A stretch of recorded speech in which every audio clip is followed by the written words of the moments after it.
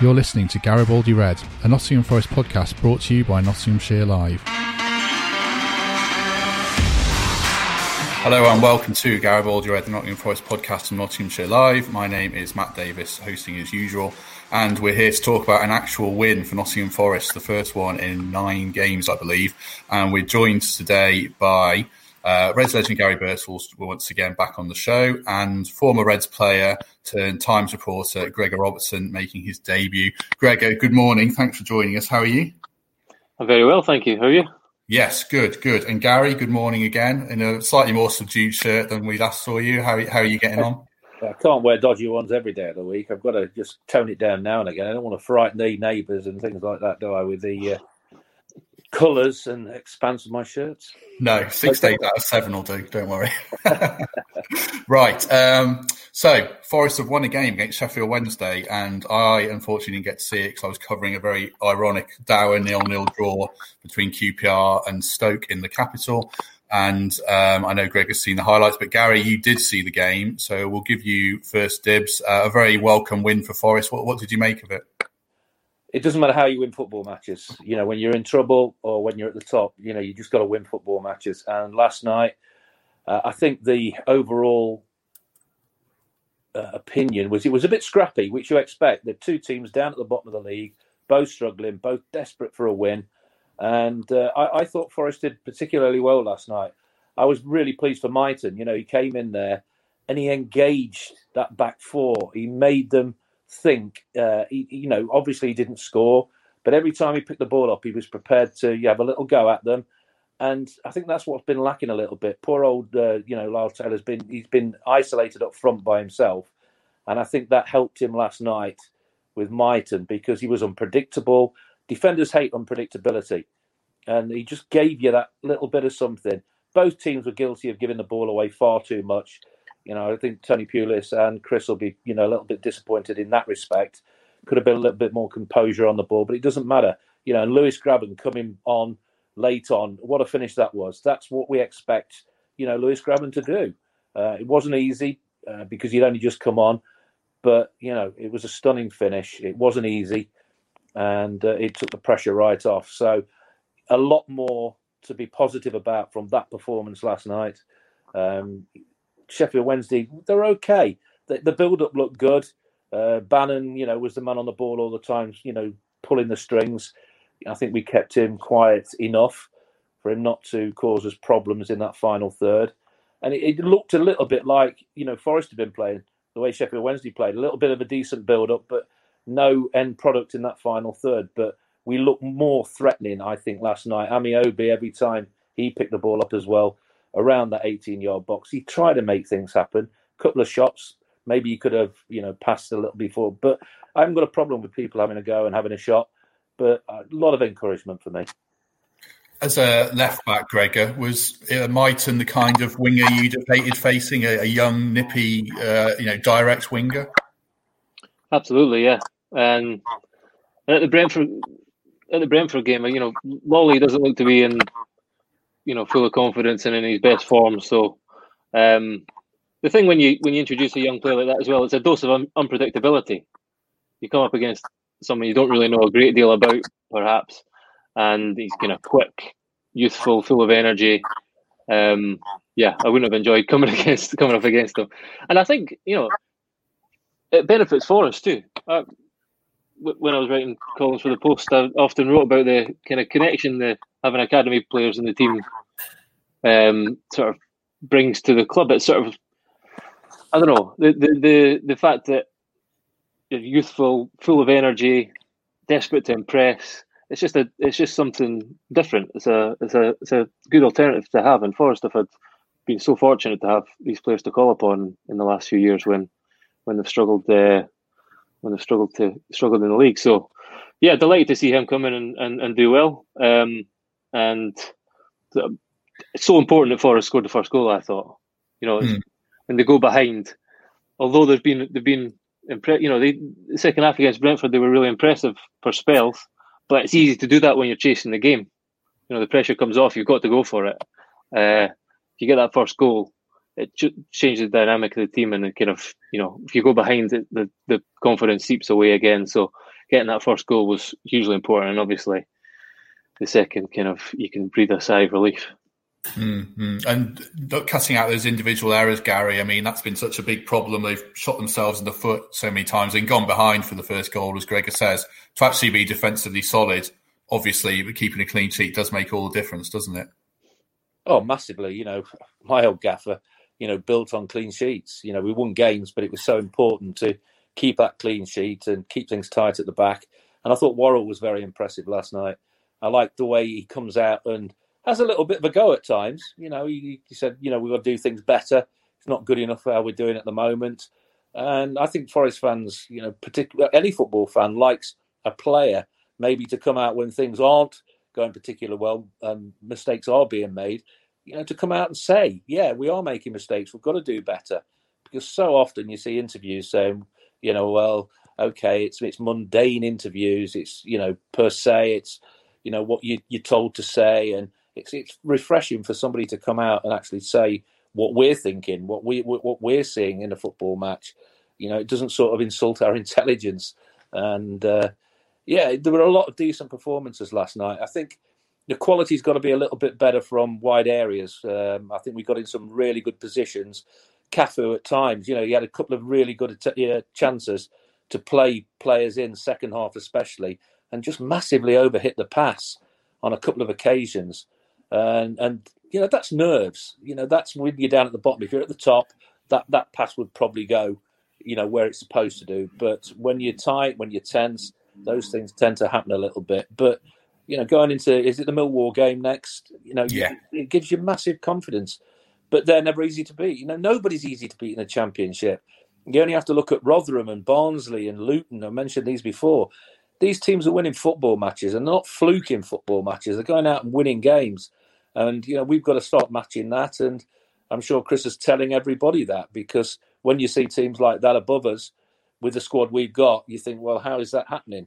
So one win, it's great. It takes the pressure off. Go and follow it up now. Don't throw that opportunity away. Win two on the trot. And then, you're going into the Christmas period a lot happier. And who knows what happens in January, with the transfer window. You were at the Brentford game, Greg, on Saturday, and you did a piece afterwards, including Worrell's interview. What did you make of Worrell's interview? It was quite direct, and like Gary says, it wasn't a typical, football post-match interview from a player, was it? No, quite rare these days. I think my opening sentence was, Joe Worrell did not sugarcoat it, and that basically summed up. From as soon as he opened his mouth, he even said a couple of times, "I need to be careful. I need to choose my words carefully here." Because you could see he was quite angry, and you could tell that they'd been probably having some honest truths being told in the changing room before he came out. And he even sort of said that Gary Brazil had kind of encouraged them to do that in a little conversation in the last week or so. He said, you need to, although you're a young lad who's come through the academy, you have to wear an armband, and you don't feel afraid or shy to tell some of these guys some home truths, and he thought that the players should be working harder. I think sometimes that's simplistic. I think I didn't look at that game and think Forest need to be working harder. Joe Worrell knows better than me, but I think there was other issues that were kind of more immediately clear to me than just running around more, which he was saying. But he thinks that he thinks that. What stood out to you? Sorry, I was going to say, what were the issues then that stood out to you? Well, I think, as Gary sort of alluded to there, I think Taylor did look very much kind of isolated. And as I said, Lolly just looked like a shadow of the player we know he is. And that happens. And I just felt like kind of gaps between the midfield and, players getting in support of Taylor. It's very hard. It's very hard for enough players to be getting into the box even, and also when you're playing with I think Ryan Yates is a brilliant young player. Careful saying that on here. Forest fans are a bit divided on him. I don't care. I think, no, I agree with you. I think if you watch the game and you look at someone who never shies away, who even when you're under the cosh grows in stature, and actually he starts to be more kind of to be braver on the ball when he has to be. He sees that no one else is doing it, and he takes responsibility. I think and he was playing some decent diagonal balls and trying to get Forrest on the front foot, even running through and getting fouled at one stage towards the end. So I think he's a really good player. Cafu, I think, I'm not entirely convinced that was his. When he dropped back into the sort of second holding role alongside Yates in the second half, I think he was better. I'm not entirely convinced about him in the 10 role. I think he takes too many touches. I think you need to move the ball quicker when you're in there. But I just think that, it didn't look coherent and maybe lacking a little bit of pace and a little bit of purpose, and that's what Lolly was. That's what Lolly is at his best. And you give him the ball, and he was one of the most dangerous wingers in the championship. So for whatever reason, he doesn't look to be in that form this season. So hopefully, Mighton can step into that kind of role. And yeah, I don't know. Just you looked at the two teams, and obviously Brentford are a fairly high bar these days. Although I know Brentford are a small club in comparison to Forest, but they've been intelligently run over a number of years. And Worrell even came out and said that afterwards. He said, you look at their team, and really only they've changed Tony for Watkins up front. It's a very similar team to last season. And I asked him the question. I said, well, you compare that to you guys who signed 14 players after what was a disappointing end to last season. And, there's constant churn. Is that helping you guys? And he said no comment. And he said it all, really. So I think, I think that's the most obvious thing. It looked like a group of players who are still getting to know each other and not really got the partnerships all over the pitch. And I think, there's bigger issues at play than just Houghton picking the team for each game at the moment. Do you think, Gary, one win doesn't solve everything at all? I'm very, not going to jump and say Cafu's the answer to everything now, but he did have a decent game against Sheffield Wednesday. Do you hope this does give them some confidence now going into games against sides who aren't at the top end of the league after this very tough run? Well, after the run they've been on, if you don't get confidence from a 2-0 win, it's you've won 2-0, you've got a clean sheet. They'll be delighted with that. The mistakes were down to a minimum last night. The keeper looked more confident last night.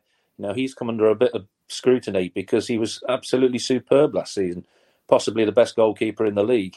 And that one he didn't come out for, where the guy got across him and headed it, and then the penalty was given away by Yates. So he's had a little bit of a blip, but he's good enough to bounce back from that. And you've got to take confidence from that, because the number of shots they were having on target in previous games was very low. Possession, probably wasn't as good as it could have been. But last night, the difference was just Mighton against Brentford. I don't know if you agree, Greg. You saw the honesty of Taylor. He was desperate to get involved. He was dropping deep. He was dropping probably too deep to just get involved in the game. I like to see strikers do that, because if you're not getting a kick, the one thing you have to do is try and get involved. And by dropping too deep, nobody was going past him. So everything, again, was stalling and allowing Brentford to get on the front foot and do what they do best. So it was good to see the pressure taken off it a little bit last night, with Mighton, with his pace and, his unpredictability helping the team. What do you make of Forrest having Graben back, Gregor? I suppose it must be a big psychological lift. Obviously, he got the goal. He's made a poor start to the season, but he did get that goal. Having someone of that quality coming off the bench must be such a lift for a struggling team, mustn't it? Yeah, having him back fit, it's pretty remarkable, really. That, and I think the next player for us will be their 70th in the last 3 or 4 years, and really the burden of goal scoring has been on him for a while now. I think Taylor's a good player. I think he's a good sign, particularly on a free.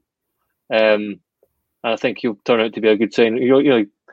Although the goals aren't flowing for him, I think he got 4 or 5 games around between kind of end of October and November, but he's not scored for a while. I think he's got goals in him in the Championship, but Graben has done it consistently. First striker to get 20 odd for a long time for Forest last season. And yeah, of course, having him back makes a huge difference, because even the goal he scored last night, it was a kind of pretty classy finish, just outside of the right foot, really kind of confident and calm and casually slotted away into the corner, which no one else really seems to be able to do right now. No, you must have admired that one, Gary. I think you've spoken before about Brian Clough telling you to make your mind up early and act instinctively, and that was a striker's finish, wasn't it? It was, but you look at his body shape, and there was no panic, there was no jerk movement. It was just upright. It was calm. It was collected. That's what you do when you hit a ball. You often see strikers when the ball goes over, both feet off the floor, overbalanced, tilting to one side. His body shape was perfect. He didn't try and knock the back off it. Made sure he hit the target. It was a stunning finish for me. But the problem now for Chris, he's got a bit of a headache. Does he bring Lewis back in the team along with Taylor, along with Mighton? That's going to be a difficult one for him. I would like to see that because it creates problems for defenders. I think that's been the big worry for me. We don't create enough pressure on back fours or back threes as a team. It's quite comfortable for oppositions at time, to mark, Taylor because he is that lone striker. He'll run his legs off. He'll put, a massive shift in. He'll get a foot in. He's honest in that respect. And I think somebody up front with him will benefit of the way he plays because he's so unselfish. And the other problem, I think, is, the talk about Lewis Grabban going, is it to China or somewhere else in January? Yeah, Middle East, yeah. Yeah, if he does go there, then you've got a problem. Who do you replace him with? So I'm sure Chris now is get to the stage where he's had a really good look at the attitude of his team, not the ability. You don't doubt ability. I think attitude at times, is more important than your ability. Ability you've got because that's why you're playing professional football, because you have that. Then your attitude comes into it. And he'll have been looking at all those sort of things, off the pitch on a daily basis, on the training pitch. He'll have his backroom staff doing exactly the same. And they'll be going through things with a fine-tooth comb. They'll sit down and say, right, I'm not too sure about him, but, he's okay. I like his attitude. And, these are the things you have to do now in the modern game because, that's what it's about now. When we played, maybe it was a little bit easier to do that because we didn't get paid what they do now, and we just loved playing football in those days. That's what we wanted to do. We just wanted to play football, simple as that. But now, obviously, it has changed massively, and it's more difficult now for coaches and managers to get things right because agents are, a big part of football. They'll be telling their players what to do for their own particular good, and that Forest squad is massive. And they'll be on big wages. I've said this before, and it's going to be difficult to move players on if they don't want to go. Gregor will know that, and it's so difficult. People forget that sometimes. They'll say, "Well, why don't you get rid of so and so? Why don't you get rid of him?" It's not that easy anymore. When did you retire, Gregor? Like 3 years ago, was it? 2 years ago? 4 and a bit now. That's not long ago. Believe me, I'm getting. Has the game changed massively even in those 4 years, do you think, watching from a slightly different perspective in terms of tactics and player mentality even? Have you noticed a difference from a journalistic point of view now? I think player mentality, I think it's been a kind of gradual change in the way players think and feel about football probably over my career, I think. And the kind of the things that Gary was talking about there, that players are almost even at the championship level, the money that these guys are earning, and they're almost like little businesses, little entities in themselves. And so there is a bit of, it's a case of when there's a choice between changing a manager or changing a group of players who are underperforming and earning, upwards of £1 million a year, then which one is the easier option for a chairman or a club owner? So, that's changing, but that's because of money essentially. Tactically, I suppose, I think there just seems to be more of a demand from supporters now to see something more than results. They want entertainment, and again, I think that's gradually changed. I think teams you want to see some sort of plan. I think with social media and with the way that football's poured over now tactically, supporters, particularly younger generation supporters, want to be able to buy into seeing what the plan is from their team on the pitch, which is, and I've often found it funny with Forest in the last few years. Not funny is the wrong word, but they've hired managers who've been conservative at heart. Their approach to the game is conservative. They want to be, solid at the back, and they're not always thrilling to watch. So I would say that of Karanka and Martin O'Neill, and I would say that of Chris Hughton. But then sometimes when results aren't going your way, that buys you a little less time with supporters. If you see something more than, something that gives you optimism and a sense of, you can see what the manager's been working on during the week, and entertainment essentially. You see that, then that buys managers a little more time. So I think Forest have been, they've learned that to their cost, that because of the type of football that these guys play, that the managers have had recently play, often the fans have been a little bit quicker to start to question what the overarching plan is. And the brutal truth is, at Forest, there doesn't really seem to be one. No, that's true. That's true. The thing is, the three teams who went up last season all attacked. It was all out. It wasn't defensive. It was good to watch. It was flamboyant. And you see now, Leeds are not making a bad fist of it. Fulham are starting to get half decent results. West Brom got a really good result last night. And then they're sacking their manager. Yeah, and they're sacking the manager. Talk of sacking the manager. But those three teams were all very good to watch. They were all very positive, all very forward thinking. And, that's why they went up. And I always say that. Why don't we look at how the previous seasons, how they got up, what they did, what sort of players they got involved, what sort of systems it. And I don't think we do that. I think bring your own, things to say, your own thoughts and ways of playing to the table, but look at what went previous and how it got teams up, and try and mix it in and blend it in. And I think, that's where Forest have slipped up maybe with the previous managers. That hasn't been the case. There's one thing I want to get your take on, Gregor. There's a bit of a debate on the comments here about two up front. Gregor Oram saying Taylor and Graben together up front for me, but then Richard Leonard saying can't play two up front directly with one just behind. Where do you stand on that? Because in your career, I guess, left back, you were bombing forwards and putting crosses in for two strikers, or hitting in from the halfway line, seeing if someone got on the end of it. I don't know. But through your career, you would have played with two strikers. So where do you stand on that debate now? I think, there is a room for pragmatism still. I think it depends if Forest think they've got two good strikers who could have them both on the pitch, and Chris Hughton's someone who's certainly played 4-4-2 plenty in the past. It's about looking at the squad you've got at your disposal and the players. I don't think, it is becoming rarer and rarer to see two centre forwards on the pitch. And often some teams now they play three at the back and they can get an extra man in midfield that way.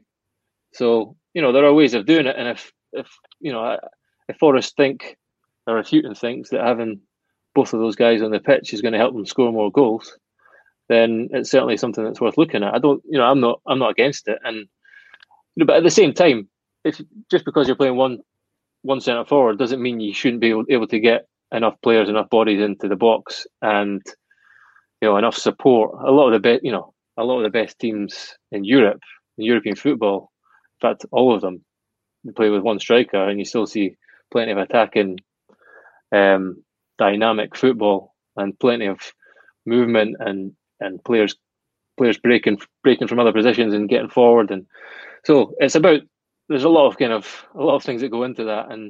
But I think if you just come down to Forest's kind of inability to score goals this season, and the way that Chris Hughton has kind of played in the past and set up his teams in the past, I wouldn't be surprised to see two strikers in 4-4-2 in the future. But what it does when you've got two up front, I'm not talking about playing two up front because it gives you more of a goal threat. It's playing two up front. It just engages a back four. It stops them bringing the ball out so easily. And I think that's where we've slipped up because, Taylor, I think, works harder than Lewis Graben across the line. He'll put defenders under pressure. But if you got two up front, it stops, centre halves having comfort to come out and bring the ball about. Two can go across the line, maybe stop fullbacks getting as far forward as they want to, and they've got to then think the fullbacks, right, okay, well, we've got two up here, I'm not sure if I can go that far forward. Whereas before, when we've had one up front, we've encouraged teams to attack us again and again and again. And, when we do counter at times, there aren't enough players getting forward quick enough because the distance is too far to get involved with Taylor up front. And it's difficult to do that for 90 minutes when you're trying to go on 60-yard runs all the time when you're counter-attacking. You can't do it for 90 minutes, no matter how fit you are. And I think that's, the two up front puts pressure on defenders. It makes them think. It maybe makes them make mistakes more. If you press them higher up and you can force mistakes in their half instead of your own half, then everybody else can step up from the back 5 yards and make it a little bit more compact and more difficult for oppositions. Because I just think, over the last couple of years, it's been too easy for oppositions to come forward and play through us. One thing I would say is that one thing I noticed in the Brentford game was that there was, particularly in the first half, Brentford were, this might be a result of not pressing the opposition well enough, but also, and behind that, they broke through the lines quite easily, and you saw Chris Hughton sometimes turn around and, he was raging.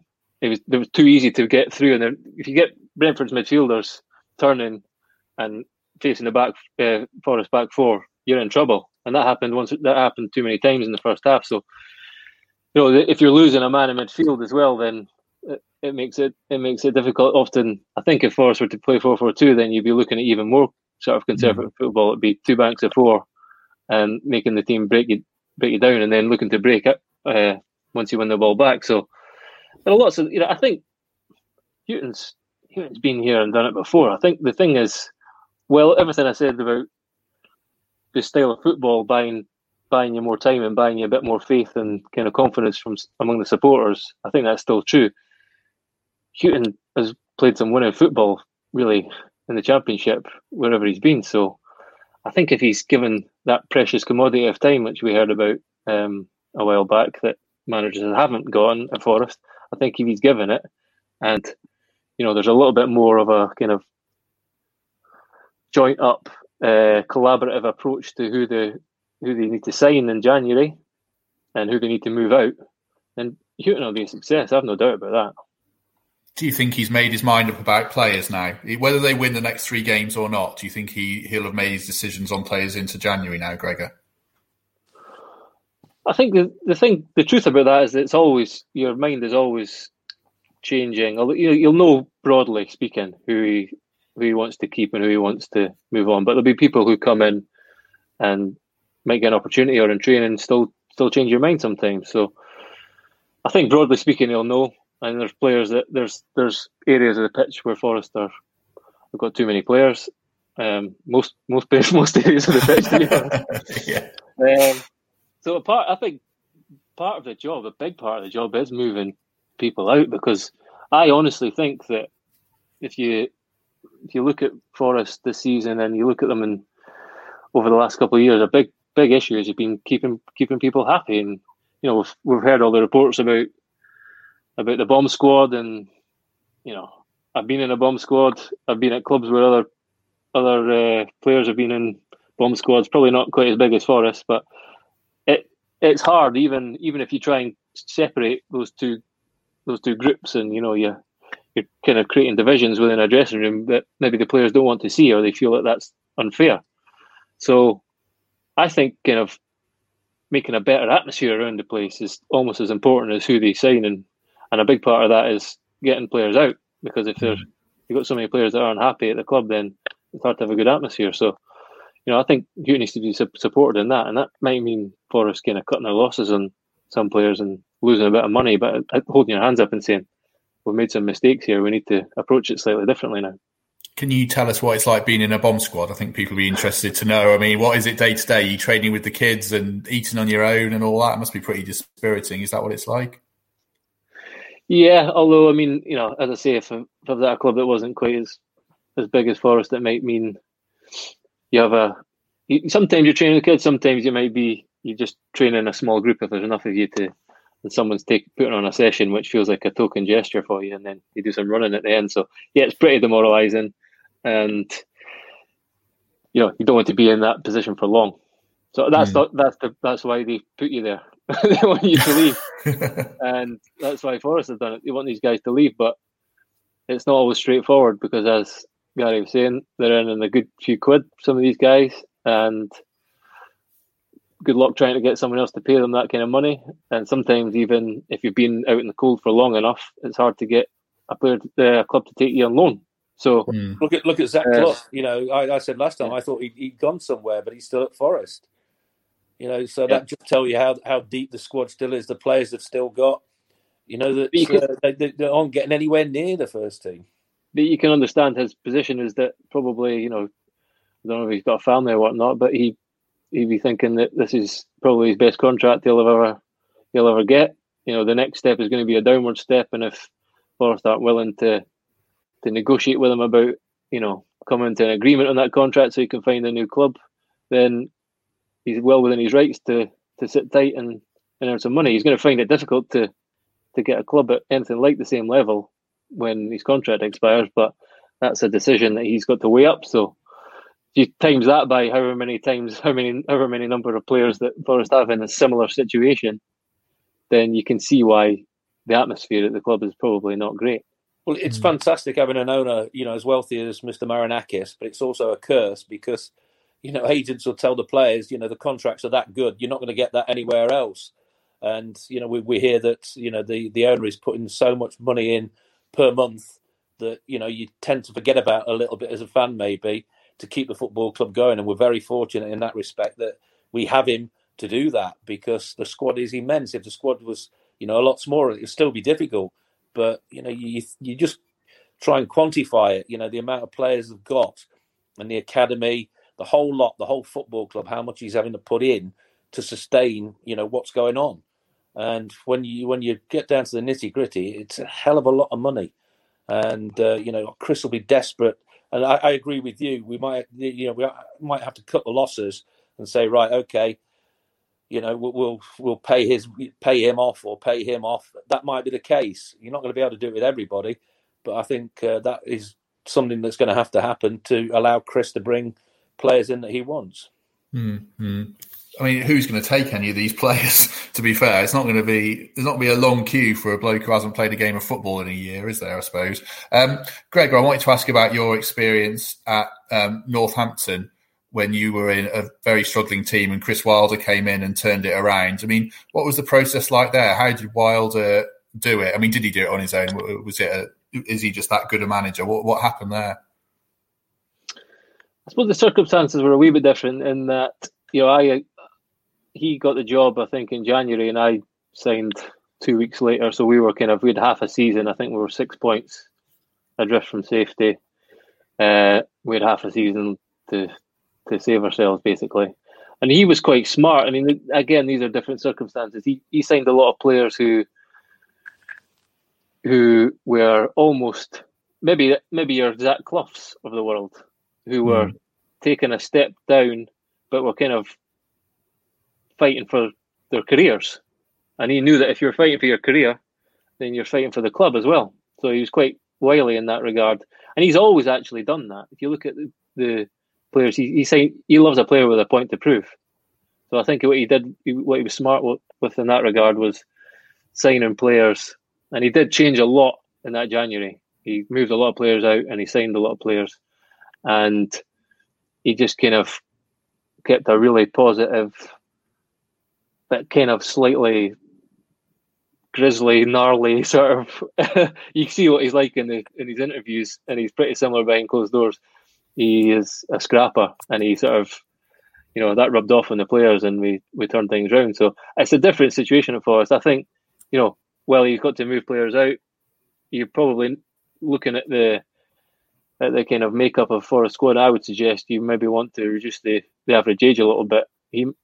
Houghton might be looking to sign players who are, if I was him, which I'm not, but I would be trying to sign players who are some of the best around at clubs lower down than Forest, who are coming and this is a big opportunity for them, and they've got something to prove, and they want to either really impress at a big club in the Championship or fight to get in the Premier League. Forest seem to sign a lot of players who maybe are coming down from. Well, I don't know. They just don't look like they are really hungry and fighting for it. And I think part of that, if you look at the age, there's quite a lot of players who are kind of either approaching 30 or just the wrong side of 30, with maybe the best days are perhaps behind them. I would try and change that situation personally and trying to get some players who are the best days are in front of them.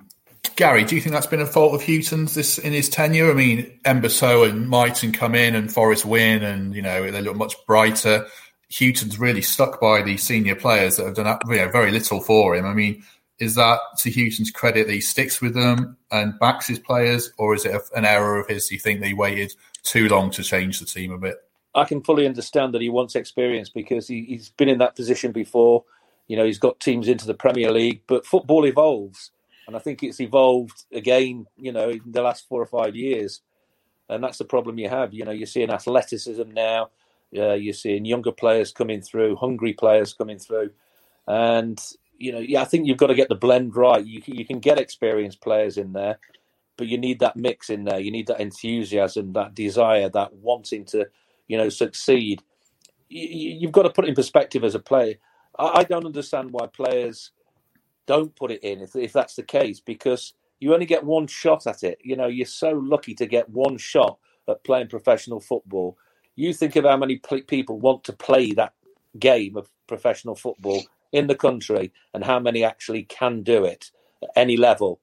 And, to just not go for it 100% every time you go on the training pitch and every time you go out to play a game, I don't get it. I loved every minute of training. I loved every minute of playing football. Even when I went to Grimsby, I saw young players who were absolutely loving what they did. They were hungry for it. And, it was a great way to finish my career, two successive promotions.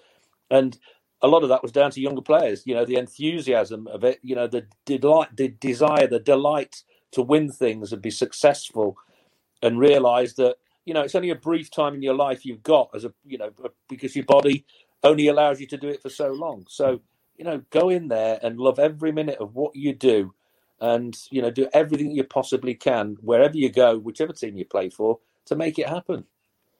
We're going back a bit of time here now, Gregor, but was that something that when you were coming through at Forest, I remember it being quite a young, vibrant squad, is that right? Was there that energy about it that was a factor in Forest's success in the time you were there? Well, let's be brutally honest about it. The success was just before I got in the team. Paul Hart was, he got the team in the playoffs, and undoubtedly, crikey, everyone remembers that team with Andy Reid and Dawson, and although Jermaine Genius had moved on, David Pruitt had moved on. There was other players, Craig Westgard, John Thompson, a lot of players came through in the academy. And as I said earlier, I think Forest I find it almost tragic that Forest have repeatedly sold players to clubs that aren't bigger, absolutely, to clubs that aren't bigger than Nottingham Forest. And I even go back to Ben Brereton, who's starting to find his feet after not a great early time at Blackburn, but selling him and then signing players who are, as I said, in their 30s or whatever, and paying them more than you would ever pay Ben Brereton at his age. And you can say that about several players. I find it tragic that Forest have repeatedly sold these players to fund a kind of slapdash approach to signing ridiculous number of players who aren't really, majority of whom you don't even see that much of.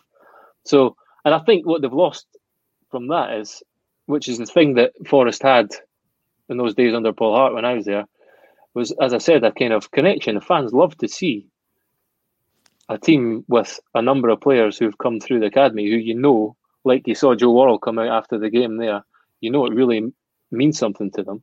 They're not a kind of transient guy passing through or somebody who's getting their last big contract. they are fighting and they've been at a club since they were teenagers or maybe even younger sometimes, and it matters to them. And so, I think Forest have lost a little bit of that as well by moving these players on. And so, that it was like that when I was there. That was down to Paul Hart, really. But there's a downside to that if you have too many. You rely on too many of us, which we saw when ultimately we were relegated to League One.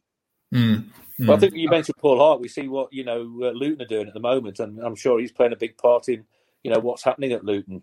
As assistant manager, and his knowledge of the game and young players especially will help them massively because they've got one of the lowest budgets in the Championship. We've talked about this before, and the knowledge from people like Paul are invaluable in the game, and it's great to learn off. You love sitting and listening to what he's got to say about younger players. And I think the balance has got to be there. Yes, bring experienced players in, but don't overcrowd your team with them. Because, they're on big wages. They have been at big wages in the Premier League. They come down, maybe not as enthusiastic as they were, at the higher level. And that's the problem you face. You're hoping that they're enthusiastic. You're hoping they're going to come and prove a point and say, right, I want to see my career out. And I'm going to prove a point, that you've let me go, so to speak. And you'd hope that was what they'd try and do. But not everybody does that. I'm not saying that anybody at Forest is doing that. But you've seen in the game of football that sometimes happens. It's difficult to get that enthusiasm. I'll get that word out right in a minute.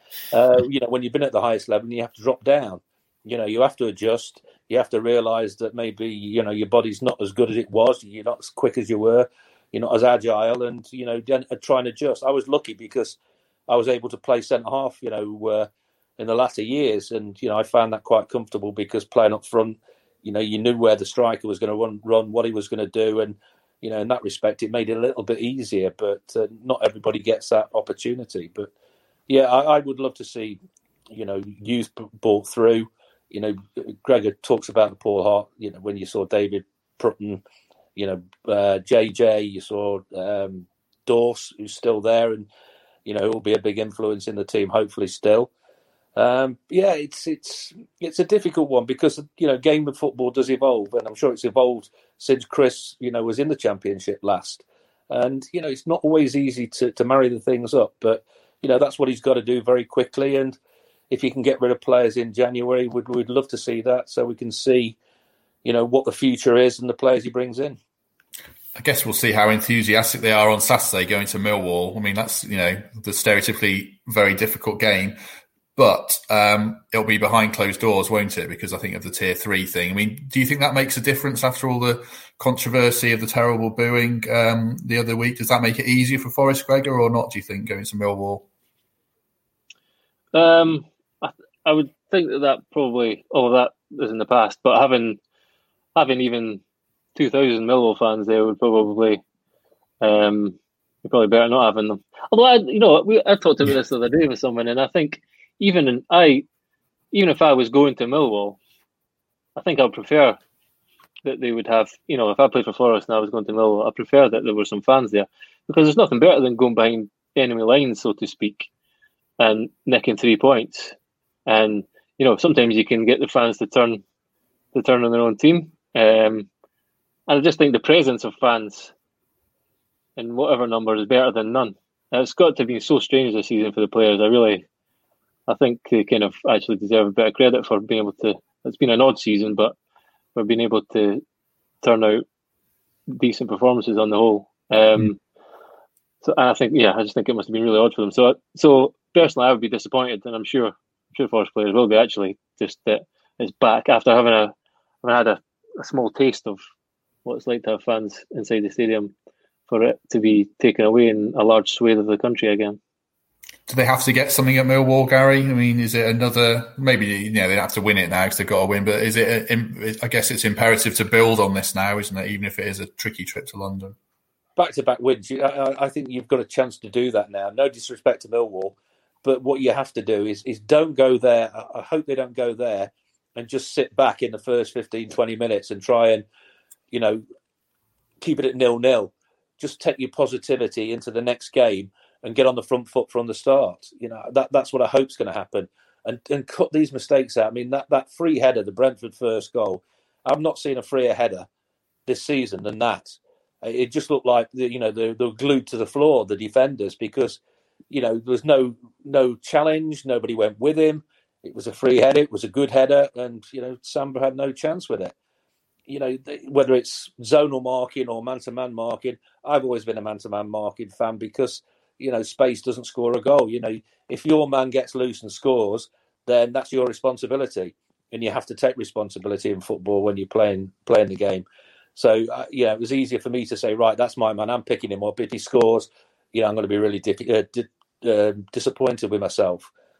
But everybody's different. Everybody does it different. But that was unacceptable. That first goal, and that early in the game, it just knocks you for six. Look at Sheffield Wednesday last night. The early goal for Forest, just knocked them for six a little bit.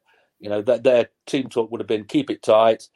Don't let Forest get in front early on because their confidence is low.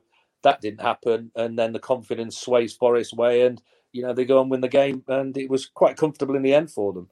So don't go to beat Millwall and be negative and sit back in the first 20 minutes and say, right, come on, we're going to sit back for 20 minutes. We're hoping you don't score. But if they do score, then you're chasing the game again, and that's not what you want.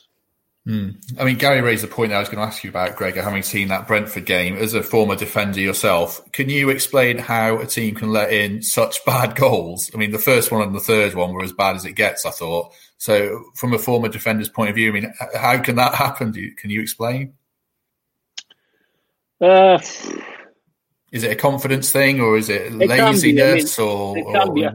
I think Figueiredo's. I think that was his man. I think Houghton basically said that after the game to the gathered press, and he seems to be maybe being a bit low on confidence this season. Strange, isn't it? I mean, players like him, he was probably one of Forest's best defenders last season, goalkeeper as well. Lolly, these are kind of steady hands, I think, for the last couple of years for Forest, and it feels like after last season's capitulation, the pressure that seems to be thrown on them this year, and the atmosphere hasn't been great. I don't know, maybe that's affected even players who you think are kind of solid, reliable hands for them. So yes, I think even although it's something as basic and sort of prosaic as following your man and marking a man, if he's low on confidence and every time they lose a corner and he's thinking, I don't want to lose my man here, and sometimes you might. And you've got to give Brentford credit too. I think they're a team who work set pieces very well, and they probably they sometimes do some good stuff with blockers and whatnot. And the last goal, a long ball, it would not reflect well on a defender. But at the same time, you've got to say what a finish from Ivan Toney on the kind of half volley sliding. So, how do you explain losing goals like that? It's hard to really, particularly when they're individual errors like that. Often it does come down to confidence or a lack of it, and it's hard again. If the next question would be how do you turn that round, it's very hard. You got to work harder and be brave, I think, and eventually you kind of hard work kind of digs you out of that hole, I think.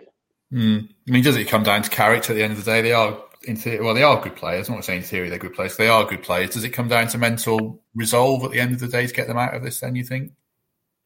Or Gary, do you want to answer that one?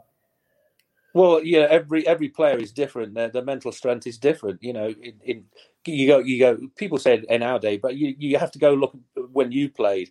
We had a lot of strong characters in our team. We had a lot of vocality in our team, and you can only assess what you're watching now with when you played, and you go through the whole of our team, and there were no shrinking violets in there. And I think in the modern game now that's lacking a little bit. There's you don't see a lot of leadership out there, and sometimes players get down on themselves too easily, and it's noticeable sometimes.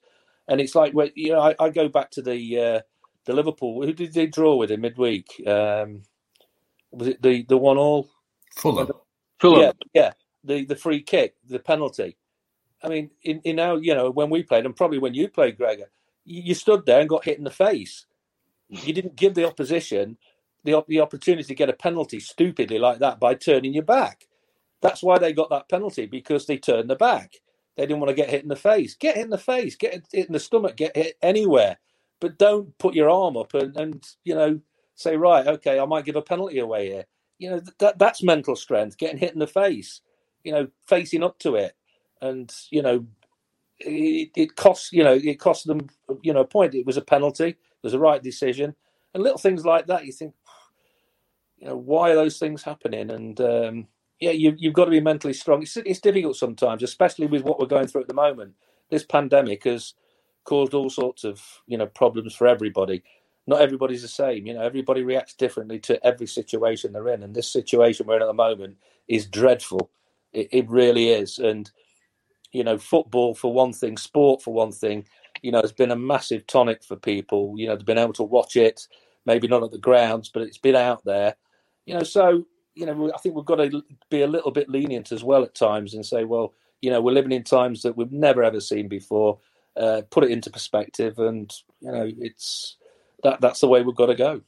But personally, I think you've got to, in Forrest's case, there's a kind of there've been reports about it, particularly in the last few weeks, where there's been a kind of weighty, slightly oppressive atmosphere around the place, and I think there are times when that becomes reflected on the pitch.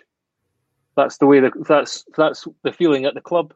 Then you can't just banish that. Not everyone can just banish that on a Saturday and go out on the pitch and play the same way that they always have. So I think that it's not been a particularly enjoyable, happy place. Well, that's a footballer. That's interesting, Greg. I've not heard that. But that was the case under Martin O'Neill. I heard that player power. I think everybody heard that player power was part of what got Martin out. It was denied at the time. So if that is rearing its ugly head again, it's something that happened. I'm not saying necessarily right at this moment. I'm saying that there's been a period of time, particularly from the end of last season, which was a catastrophe, to we've been on a very bad run now. There's been a change of manager. There's been more come-ins and go-ins. It's just, and there've been, for the first time, question marks about the kind of the stewardship, I think, of the football club. And I think, personally, I think that sometimes that can be reflected on the pitch. I think if it's not somewhere where the players are going in every day and feeling kind of looking forward to going to training, perhaps, or there's lots of little intangibles, lots of little things that feed into that. And one of them we've spoken about was the kind of the bomb squad and how many players they have, and there'll be so many players who are unhappy every day at that football club. You see, a bit of that rubs off on the team. I've got to disagree with you a little bit. It's you're employed by a football club. We put football in a different perspective, and we shouldn't do that from normal jobs. People are saying, "Oh, we've had this, Matt, haven't we, before about we're playing too many games." Football is not a game that should be brought into the domain of, like I say, the national health and going working on building sites and things like that. It's a privileged position. You're there and you should be professional about it. And I don't think players now are ultimately professional about what they do and how they go about the business. I think they get led astray by their agents a little bit. I think that's a big part of it. Brian Clough said agents, 40 years ago, agents will kill the game of football. And I think he had a bit of a point. I'm not saying all agents, but I think, they play a big part in what their players do and how they react. And I think to disparage what's going on at the football club from the owner downwards, I think it's the best it's ever been behind the scenes for many a year. You think the way that they're playing 70 odd players with no coherent strategy is a good way to run the football club. No, I think the recruitment has been pretty poor. That's the one thing I said before to Matt. I think that's the one thing more than anything that hasn't been right. The recruitment. I haven't got a problem with that at all, and I think everybody would agree with that. We all make mistakes, and when people can admit the mistakes, that's even better.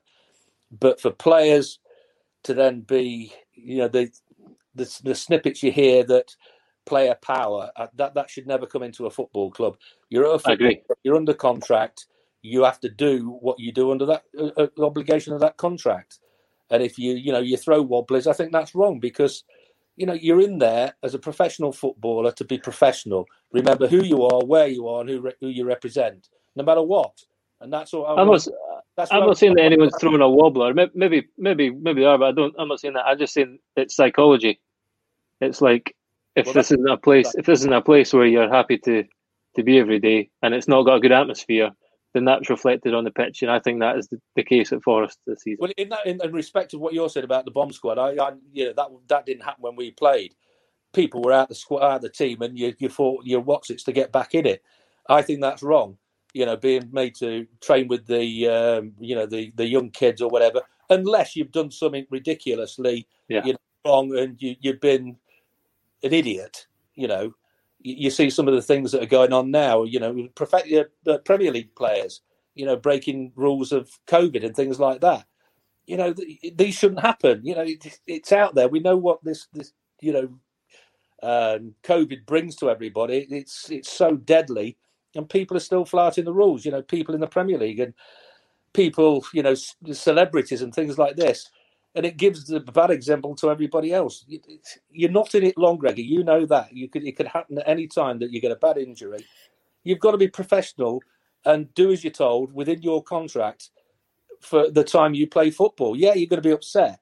But when I was upset, if I was, I was lucky because I didn't particularly get left out. But I saw players that weren't. But what I saw from them, the majority, they did everything they possibly could to get back in the team and prove a point. They didn't sulk. They didn't, throw a wobbly or anything like that. And I think that's the case now more than ever. You can throw a wobbly. Sometimes you get bad advice, but you're your own man at the end of the day, and you can go and decide your fate within your profession, not just football, with any profession. And you talk about Lewis Hamilton in Formula One. The desire that man shows is just incredible. And you look at the Ronnie O'Sullivan's in snooker. These people are up for sports personality of the year. Tyson Fury. You become your own person, and you can go and do these things. You can achieve these things. So I think at times footballers can be a little bit, stroppy and throw a wobbly more than they used to. It's a good debate. Someone put on here, grabs popcorn, which made me laugh a bit. Quite interesting watching it. Well, the other thing I was going to say is a comment here from Richard Leonard, which might sum up the situation about Clough wouldn't let it go in his days. If players were on his plans, he got rid. I think the problem with Forest is they can't get rid, which is what we've reflected on. They've got too many players who actually to get rid. They're going to have to put their hands in their pockets to get rid of them. It costs a lot more money to do so now, yeah. Yeah, exactly. Right. I think I've asked a few guests on this to finish about whether they'd like the club to be in 12 months. And Gregor, I suppose I'll put it to you as a former player who has the club, close to his heart still, I'm sure. I mean, where would you like Forest to be in 12 months as a football club then? Where would I like the club to be? I'd like the club to be still in the Championship and fighting for the playoffs where they should be. It's too much to say, should be winning the league or whatnot, particularly after all the turmoil of the last few years, but I think they should be in the promotion mix. This season now, after the start and after another change of manager, is about consolidation and getting the place on a sound footing again.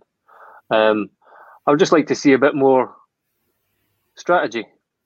I'd like to see, and that might involve Chris Hughton having a bigger say. And and I keep coming back to recruitment, but it's a pretty big part of any football club now.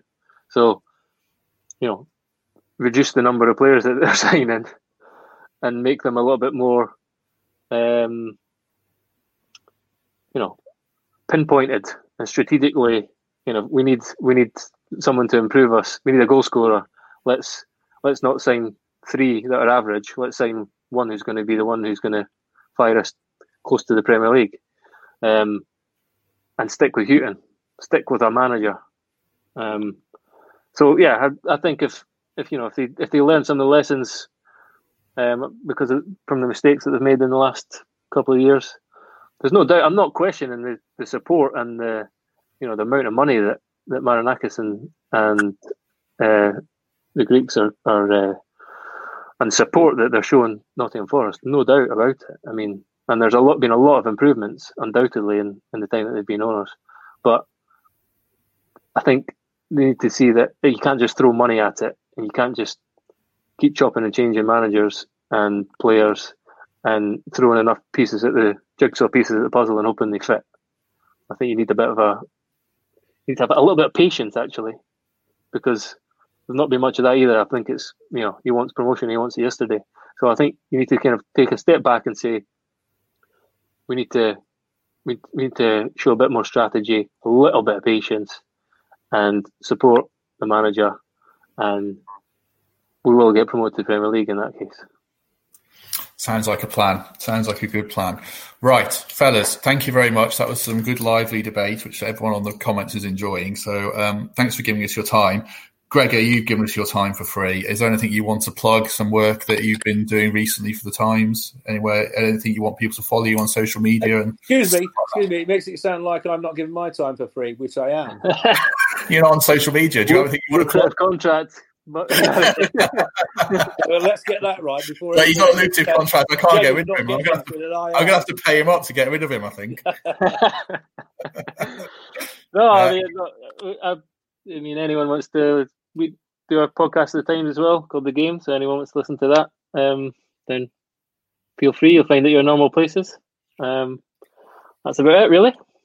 Excellent. It's been a great pleasure having you on, Gregor, and it's always a pleasure having Gary on as normal. Gary will be back next week on our Christmas special, which we've already recorded, a quiz, battle of wits between him and David Prutton, which Gary loved. Yeah, I know. It was good. It was lively. Get in for that. So that'll be back next week. And thanks to everyone who watched along and joined us. Hopefully we'll be talking about another win for Forest when they go to Millwall on Saturday. And we hope everyone has a very good weekend. Thank you for listening to Garibaldi Red, a Nottingham Forest podcast. If you enjoyed today's episode, then please let us know. We love hearing your feedback. We'll be back soon with another episode. Thanks for listening.